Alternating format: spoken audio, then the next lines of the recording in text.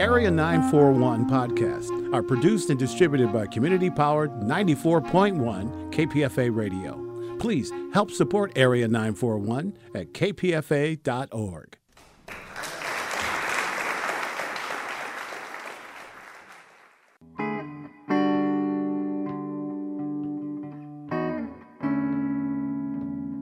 This is the Area 941 Radio Walensky podcast. I'm Richard Walensky, and we're talking about books, about theater, about film, about television, and from time to time, even about KPFA, Pacifica Radio. My guest is Michael Nava, whose latest novel is called Carved in Bone. It's a Henry Rios mystery novel. There are, over the years, I think 7 or 8, depending upon how you want to count them, Henry Rios novels. He's also the author of a historical novel, which is the first volume of a series, and that one is called City of Palaces. That's right. Michael Nava is an attorney. He's worked for various judges over the years, and his books reflect that. What makes the Henry Rios novels important is that over the years there have been very, very few, only a handful of mysteries where the protagonist is a gay man.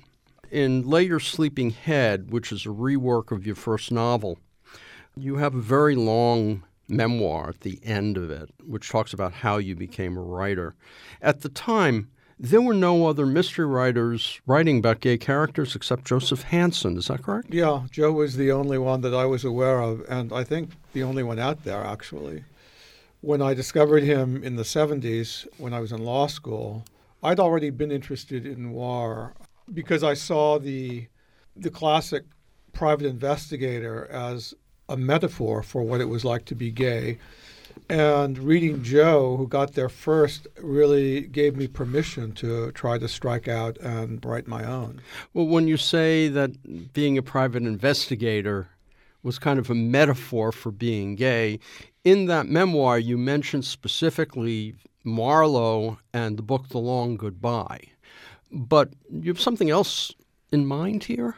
You know, just generally, I mean, it was Chandler really who turned me on to this idea. That book is significant because I think it's, I don't know what you would call it, homosocial, homoerotic. It's the only time in the Marlowe series when Marlowe actually has an emotional connection to another character that seems authentic, and that other character happens to be a man named Terry Lennox. But what I meant more generally was, you know, the classic private investigator like Marlowe is someone who lives, as Chandler said, he goes down these mean streets but is not himself a mean man. He has a code, an honorable code by which he lives, and he embodies those virtues that society purports to honor but rarely does. But because he does the dirty work for his clients, he's viewed as an outcast and something of an outsider. And because the nature of his work involves him with, you know, takes him beyond the facade of respectable society, he has a front seat to the hypocrisies of society. And to me, all of that really resonated with me as a gay man. I mean, had you read about that, or was that something that you picked up on your own at that point? I had not read about it. It was really something I picked up on my own. It turns out that I was not the only one. You know, in the 90s, there was a wave of mystery writers. Sarah Paretsky, whose PI was a feminist. So all of these writers picked up on this notion of bringing to center stage characters who in the classic private eye books had been marginal and usually described in fairly derogatory terms. Well, Spencer by Parker is sort of similar to that, too. I mean, he's not particularly respected. None of these people are respected by the police. No. I like Spencer's. I like the early works. I think later he sort of slipped into a formula. But yeah, the early works kind of bristled with that classic noir energy. But at the time that you were writing, that was sort of when Parker was writing his early works, and Well, they all were at that point. I mean, at that point, I guess Grafton was only up to C or D. And Paretsky was quite prominent. I think she, at that point, had become one of the founders of Sisters in Crime. And then Mosley's book started appearing, I think, in the early 90s. Your early books, your first novel, The Little Death, which you rewrote as Lay Your Sleeping Head more recently. Now, that novel was rejected because we don't know the audience. Well, we do know the audience, but nobody wanted it until Allison Press picked it up. That's right. Allison was a small gay publisher out of Boston. The book I have here is Death of Friends. At what point did you get picked up by Putnam? So actually, it was the third book in the Rios series. The first two, The Little Death and Golden Boy, were published by Sasha Allison. At that point, I got a call from an agent in New York who told me, if you continue writing these books, I can get you a deal with a big publisher. So, I parted ways with Sasha in a very amicable way and went initially to HarperCollins, and then Putnam offered me, more money and more exposure. So that's how I ended up there. So at that particular point, your career was catching on. What stopped you? Was it just that the mid-list collapsed? Well, no. I thought I'd stopped writing the series in 2000 with Rag and Bone, which was supposed to be the last book. And it was a combination of things. I was tired of writing mysteries, not tired of the character of Rios, but of the formulaic aspect of mysteries. I was also, frankly, traumatized by the AIDS epidemic, dealing with some issues of depression. And I just needed to step away from it. I mean, you continued to write because eventually you wrote a historical novel. Right. That took me 20 years. So that's what I was doing, along with practicing law. So you figured you'd never go back to Henry Rios? I did. I thought I was done with Rios. Well, Michael, now... Fortunately, I didn't kill him off. Yeah, Joseph Hansen couldn't have gone back when he killed off Branstad. No, he couldn't have. So you had this detective, this Mexican-American gay detective, who was in San Francisco in the early books, moves to L.A. There are gay elements that are there, of course, but these are straightforward mysteries. Yeah. In the original incarnation. Right.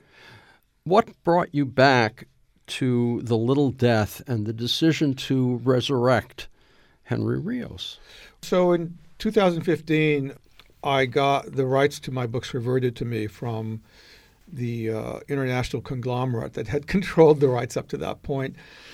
And rather than renew my license with them, I decided that, these books are my legacy and I wanted to take control of them. And so I was going to publish them through my own publishing company. And so I began to reread them because I thought I would just make some minor changes. And I reread The Little Death and I thought, when I wrote that book, I didn't know I was going to write a series. You were 25, too. Right, and I was 25 years old, and I'm a much better writer now. And so it turned into a full-scale revision, and although the plot remains the same and the characters are the same, I thought it was different enough. I only used 5% of the original text. Now, at the time, you were actually doing what Rios was doing, which is interviewing people who'd been arrested. Is that right? Yeah, so when I was in law school at Stanford, my job was to interview people who'd been arrested to determine whether or not they should be released on their own recognizance or held overnight for a bail hearing before a judge. The first chapter of the book takes place in the basement of Palo Alto City Hall, which is where the jail was located back in 1981 or 80. There's an interesting moment which you mentioned in your memoir afterward, that the smell of the place reminded you of a gay bathhouse. So there was a special section of the jail, which the jailers called the Queen's Tank. The male musk was overwhelming. And that's where they kept people who were visibly gay. And also, because Stanford was one of the first places that did sexual reassignment surgery, there were a number of transgender women there. Every time I approached them, they would hoot and holler at me. The story is kind of the femme fatale, only the femme fatale is a blonde twink. Right. When you created the character of Hugh, that creation, you were thinking of the femme fatales of the 40s? Yeah, I was thinking of the femme fatale in the movie version of The Maltese Falcon, what's her name? O'Shaughnessy, Bridget O'Shaughnessy. I was thinking of Laura Bacall, with whom I share a birthday. Of all of these sort of glamorous, troubled women who walk into the office with a story that's not quite credible. Only he was a boy. Right. Only he was a very pretty boy. And you said that at a certain point, when they go into the bedroom and the door closes, you kind of figured you'd never get it published if you followed what happened afterward. Right. So when I wrote it in the 80s, I thought if I put anything explicit in it, it would be dismissed as pornography, and so I didn't. When I rewrote it, I thought, the hell with that, because actually how people have sex is an invaluable gauge of their character, and in this case, it moved the narrative along. So I did include those details for that purpose, not out of mere salaciousness, but because it was important. Michael Nava, you also mentioned that the fact that he was Mexican-American doesn't really play a role in the book, but in subtle subtextual roles, it was always there. Yeah, I always knew it. I set out to create him as a Mexican-American, and so I felt that there was something about sort of his gravity. He was identifiably Mexican-American to me, not necessarily to other readers in the first book. So when I went back, I was a little more explicit about some of that. Were you able to add more features of your own growing up at that point? Only in the sense that the journey of someone who is the first in his or her family to go to college, and someone who feels like an outsider when he goes to a place like Stanford and encounters, a lot of quite well-off white kids and does know that he's not really part of that club.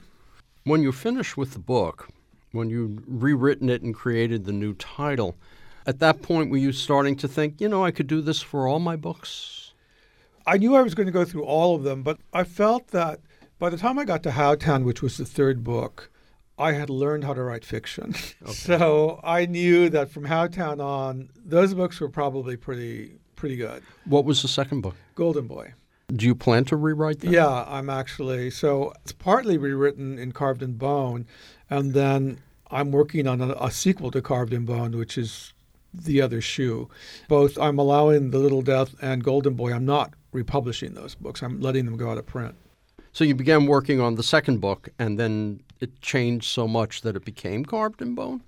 No. When I went and looked at the series, I realized that I had, because of the way I was writing the books, I had missed a really crucial moment in queer history, which was the advent of the AIDS crisis. I mean, when I wrote The Little Death, that was before AIDS, and then Golden Boy, which was published in 88, we were already in it. But that period around 83, 84, I had missed that just because, of the way I was writing things. So I wanted to go back and to fill that in. So do any of the characters from Carved in Bone, do they come from the earlier book? Yeah, Larry Ross comes from Golden Boy. That's his sponsor. His AA sponsor. He's a fairly minor character in Golden Boy. In this book, he's much more prominent and a very different character, which is why I can't republish Golden Boy. It would just be too confusing. After Carved in Bone, when you move on to the plot of Golden Boy, it has to be completely rewritten then. Well, I'm just discarding Golden Boy, and I'm writing a new Rios book set in L.A. in 1986. It's a sequel to Carved in Bone. So what happened was that you were planning to just rework these things, and suddenly you found yourself writing a new book. That's right. 2 new books, and then there'll be a third one, I think. I want to bring Rios into the present.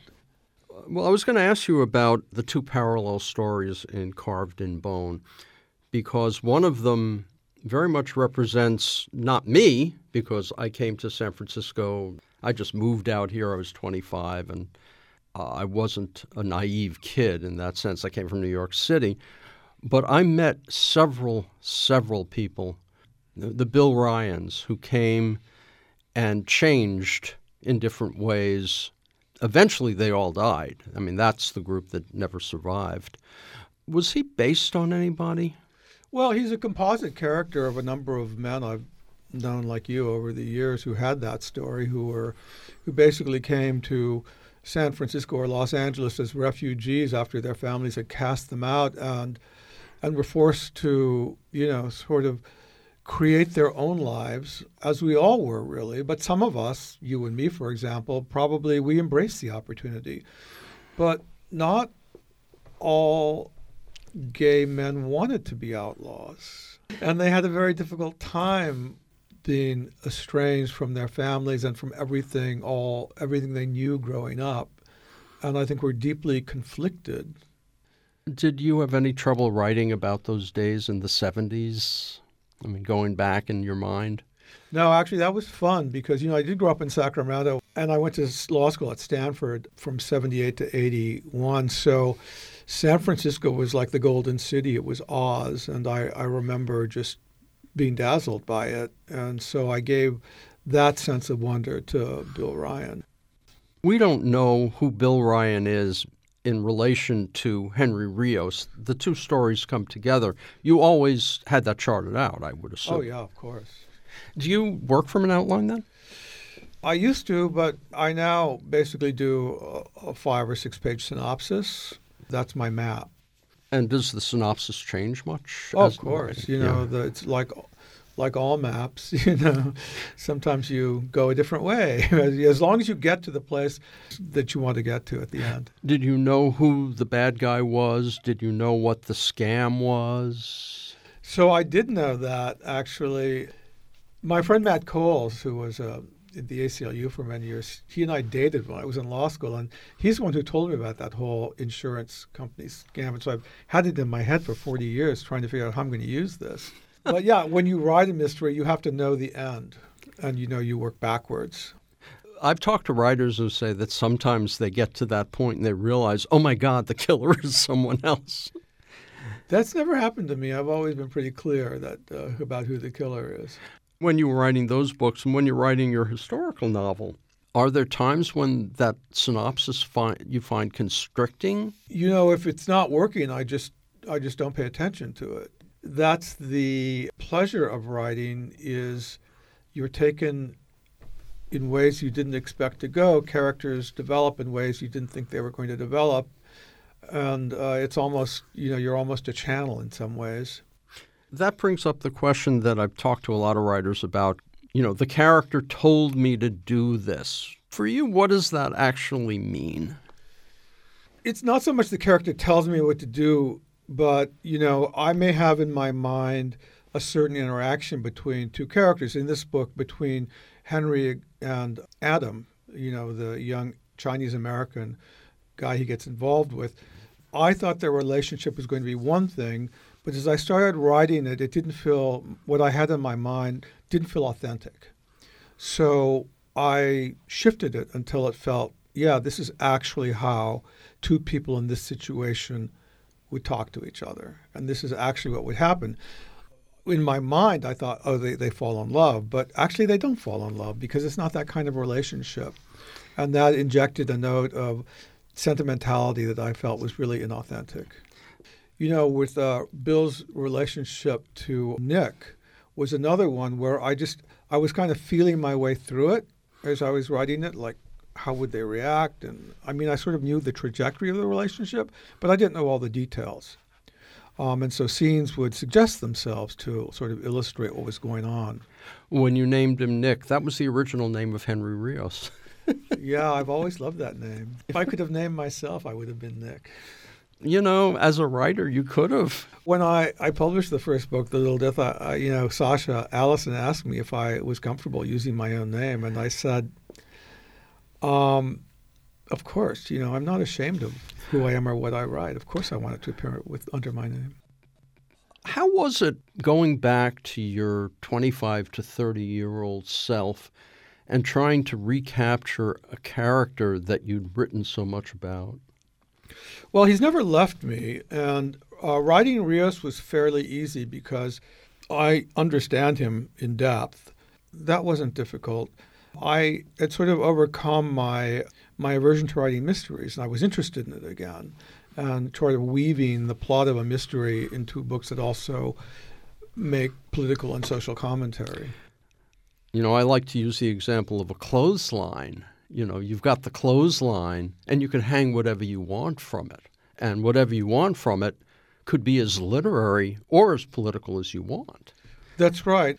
I was just at BoucherCon recently on a panel, and one thing I said is, mystery readers are, in my experience, unusually intelligent and open-minded. If you give them a good story, they'll stick around for the other stuff.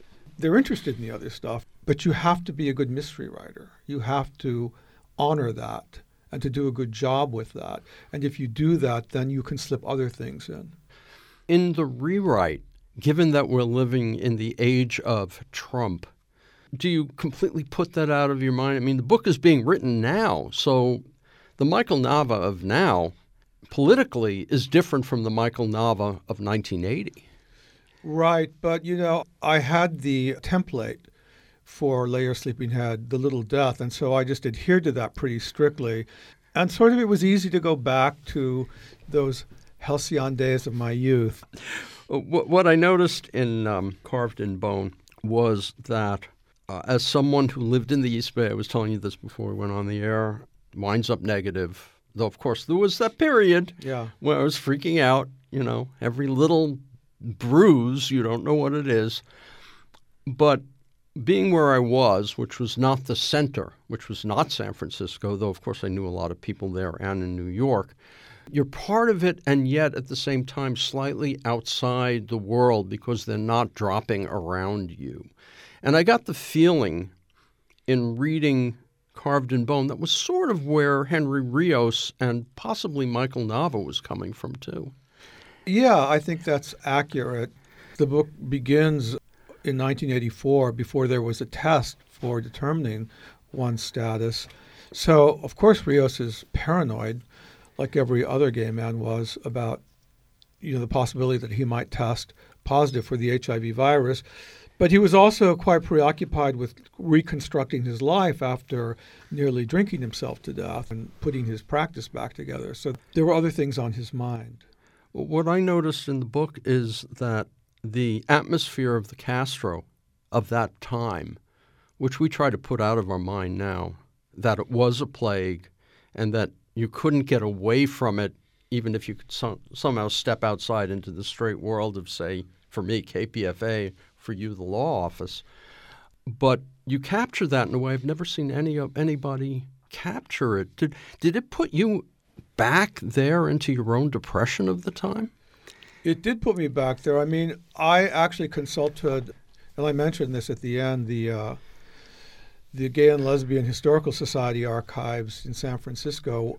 They have a lot of memorabilia, notebooks, writings from just ordinary men who died during the plague. And so I went and I spent a couple afternoons reading some of these, and it put me right back there.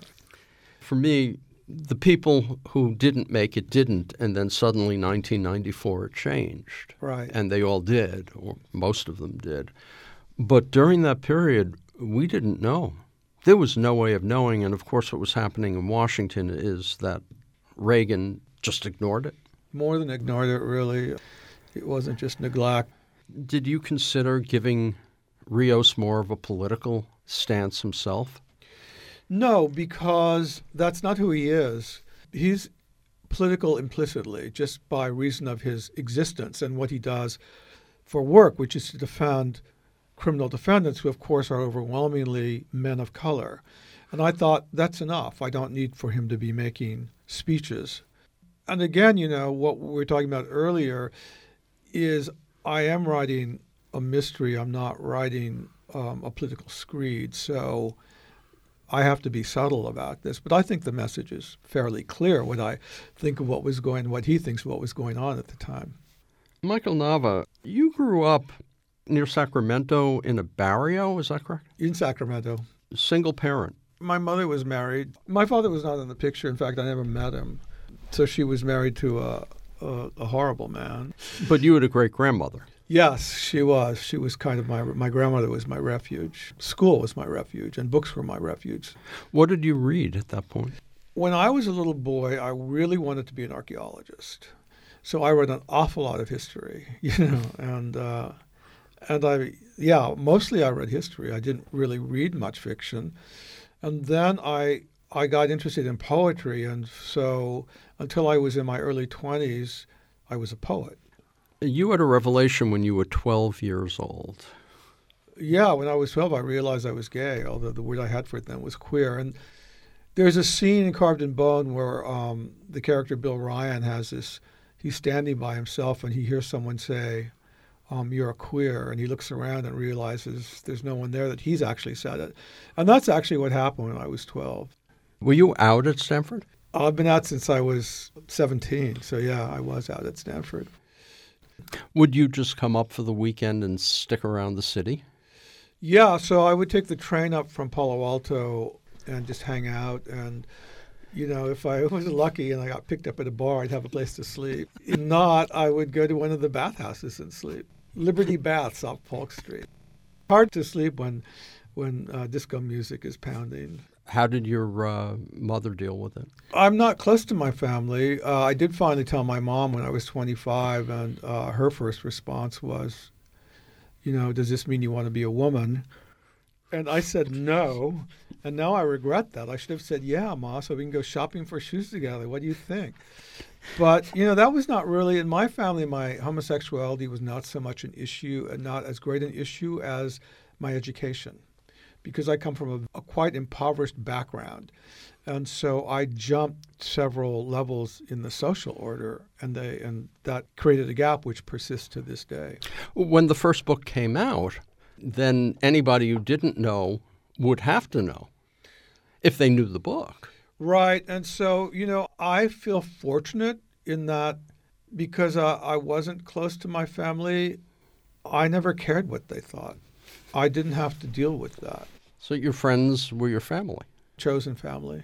Well, one of the issues with that and during the AIDS epidemic, because I was still close with members of my family as well as my family out here, is that if your only family is dying right and left, that's horrible. Yes, it is. And, you know, there are many stories like that. I mean, I have my own list.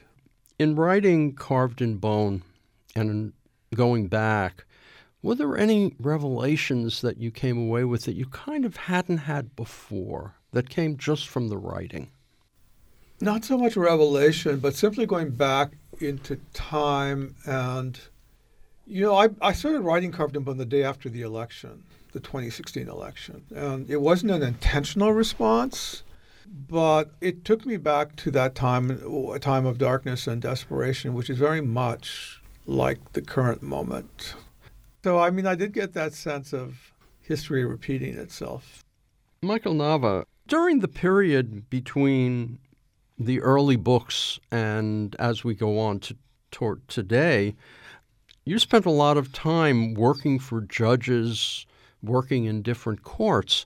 Did the fact that you were a mystery writer, that your hero was a gay detective, did any of that come up in any of these circumstances? The judges I worked for, you know, I worked for the first African-American woman appointed to the Court of Appeal, and then I worked for the third Latino judge ever appointed to the California Supreme Court. And so these were obviously people who weren't going to be bothered by that, and they thought it was kind of, you know, dashing, really. I mean, if anything, it lent an aura of something to me. Are you still practicing? No, I retired 3 years ago from the law. Well, when you talk to colleagues, are Trump judges actually making an impression at lower levels that we don't know about? I haven't talked to any of my colleagues about that. District court judges, they're trial judges in the federal system, and so in individual cases, they can make a devastating difference. In terms of the development of the law, not so much. That's really the appellate courts, the Court of Appeal, and the Supreme Court. Of course, those are also controlled by Trump people at this point. Did you ever run into many Federalist Society people along the way? No, I haven't. In California, maybe you wouldn't. No, the California judiciary, no, at least not in Los Angeles and San Francisco, which is where I practiced. Did you ever get outside the state? No, I'm a California lawyer. Over those years, you must have, I would think, about a dozen ideas in your head for future stories based on cases that you would have worked on in your various jobs. Well, I think bits and pieces of those cases found their way into the books, snatches of cross-examination or things that went on in court. that I read about or observed. I mean, I was a trial lawyer initially. I was a prosecutor in Los Angeles. There is one case that continues to haunt me, and I think that will be the Rios. When I bring Rios into the present, that case will be the framework of that novel. But you actually have a period of his entire life. You can easily stick in things. I could, but I have to feel motivated to do that. I mean, I have to feel like not writing a book just for the sake of writing a book, but because something is driving me. And the case I have in mind, it's the only case in my 35 years of practicing law where I believed a defendant who had been convicted in this case of a capital crime was in fact factually innocent. I worked on that case at the court, and ultimately his conviction was reversed. Michael Nava, had you considered when you decided to rewrite that you might find a regular publisher? So I could have stayed with Open Road Media, who had kept the books alive as ebooks, and they were talking about reissuing them as print books. The original Rios books, they were reviewed everywhere from People magazine to the Wall Street Journal favorably. I gave Carved in Bone to David Ebershoff, who wrote The Danish Girl, who blurbed it. And he said, this is a really good book, and I know several editors who might be interested and so forth. But I'd done the New York publishing dance, and I really wanted to control my work. So I deliberately chose not to pursue that. The next book will probably be published not by one of the big five publishers, but I'm working with a small publisher that does a small lesbian publisher, and they want to expand and publish gay men. And so they've asked me if I would be editor of their line. And so part of our deal is that the next Rios book would be published through them. Who's the publisher? Bywater Books. And they publish, they're published between 15 and 20 books a year. What is the Henry Rios podcast? The Henry Rios podcast is an audio drama adaptation of Lay Your Sleeping Head. I took the book, I wrote a script out of it, I hired actors, we recorded it in Oakland, I hired a composer to write the original music and sound effects. It's... And all on your tab? Yes. Has Hollywood ever come calling for these books? Well, I mean, the books have been under option over the years several times. They're currently under option. So this is the second or third year that the option's been renewed by a production company called Working Title.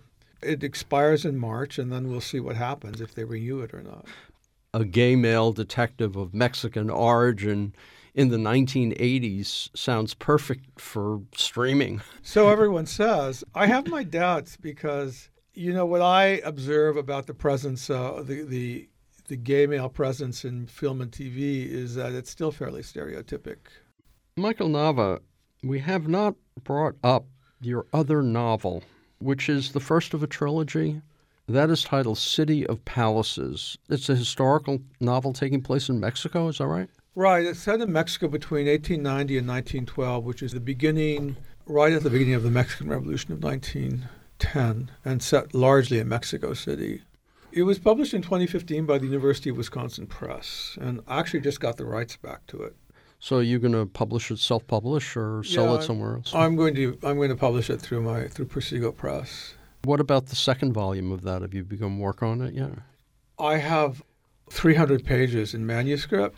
It's not coming together. So when I finish the next Rios book, I'm going to go back to it and try to figure out what the problem is. In that way, I guess the Rios books are almost easier because you do have that clothesline?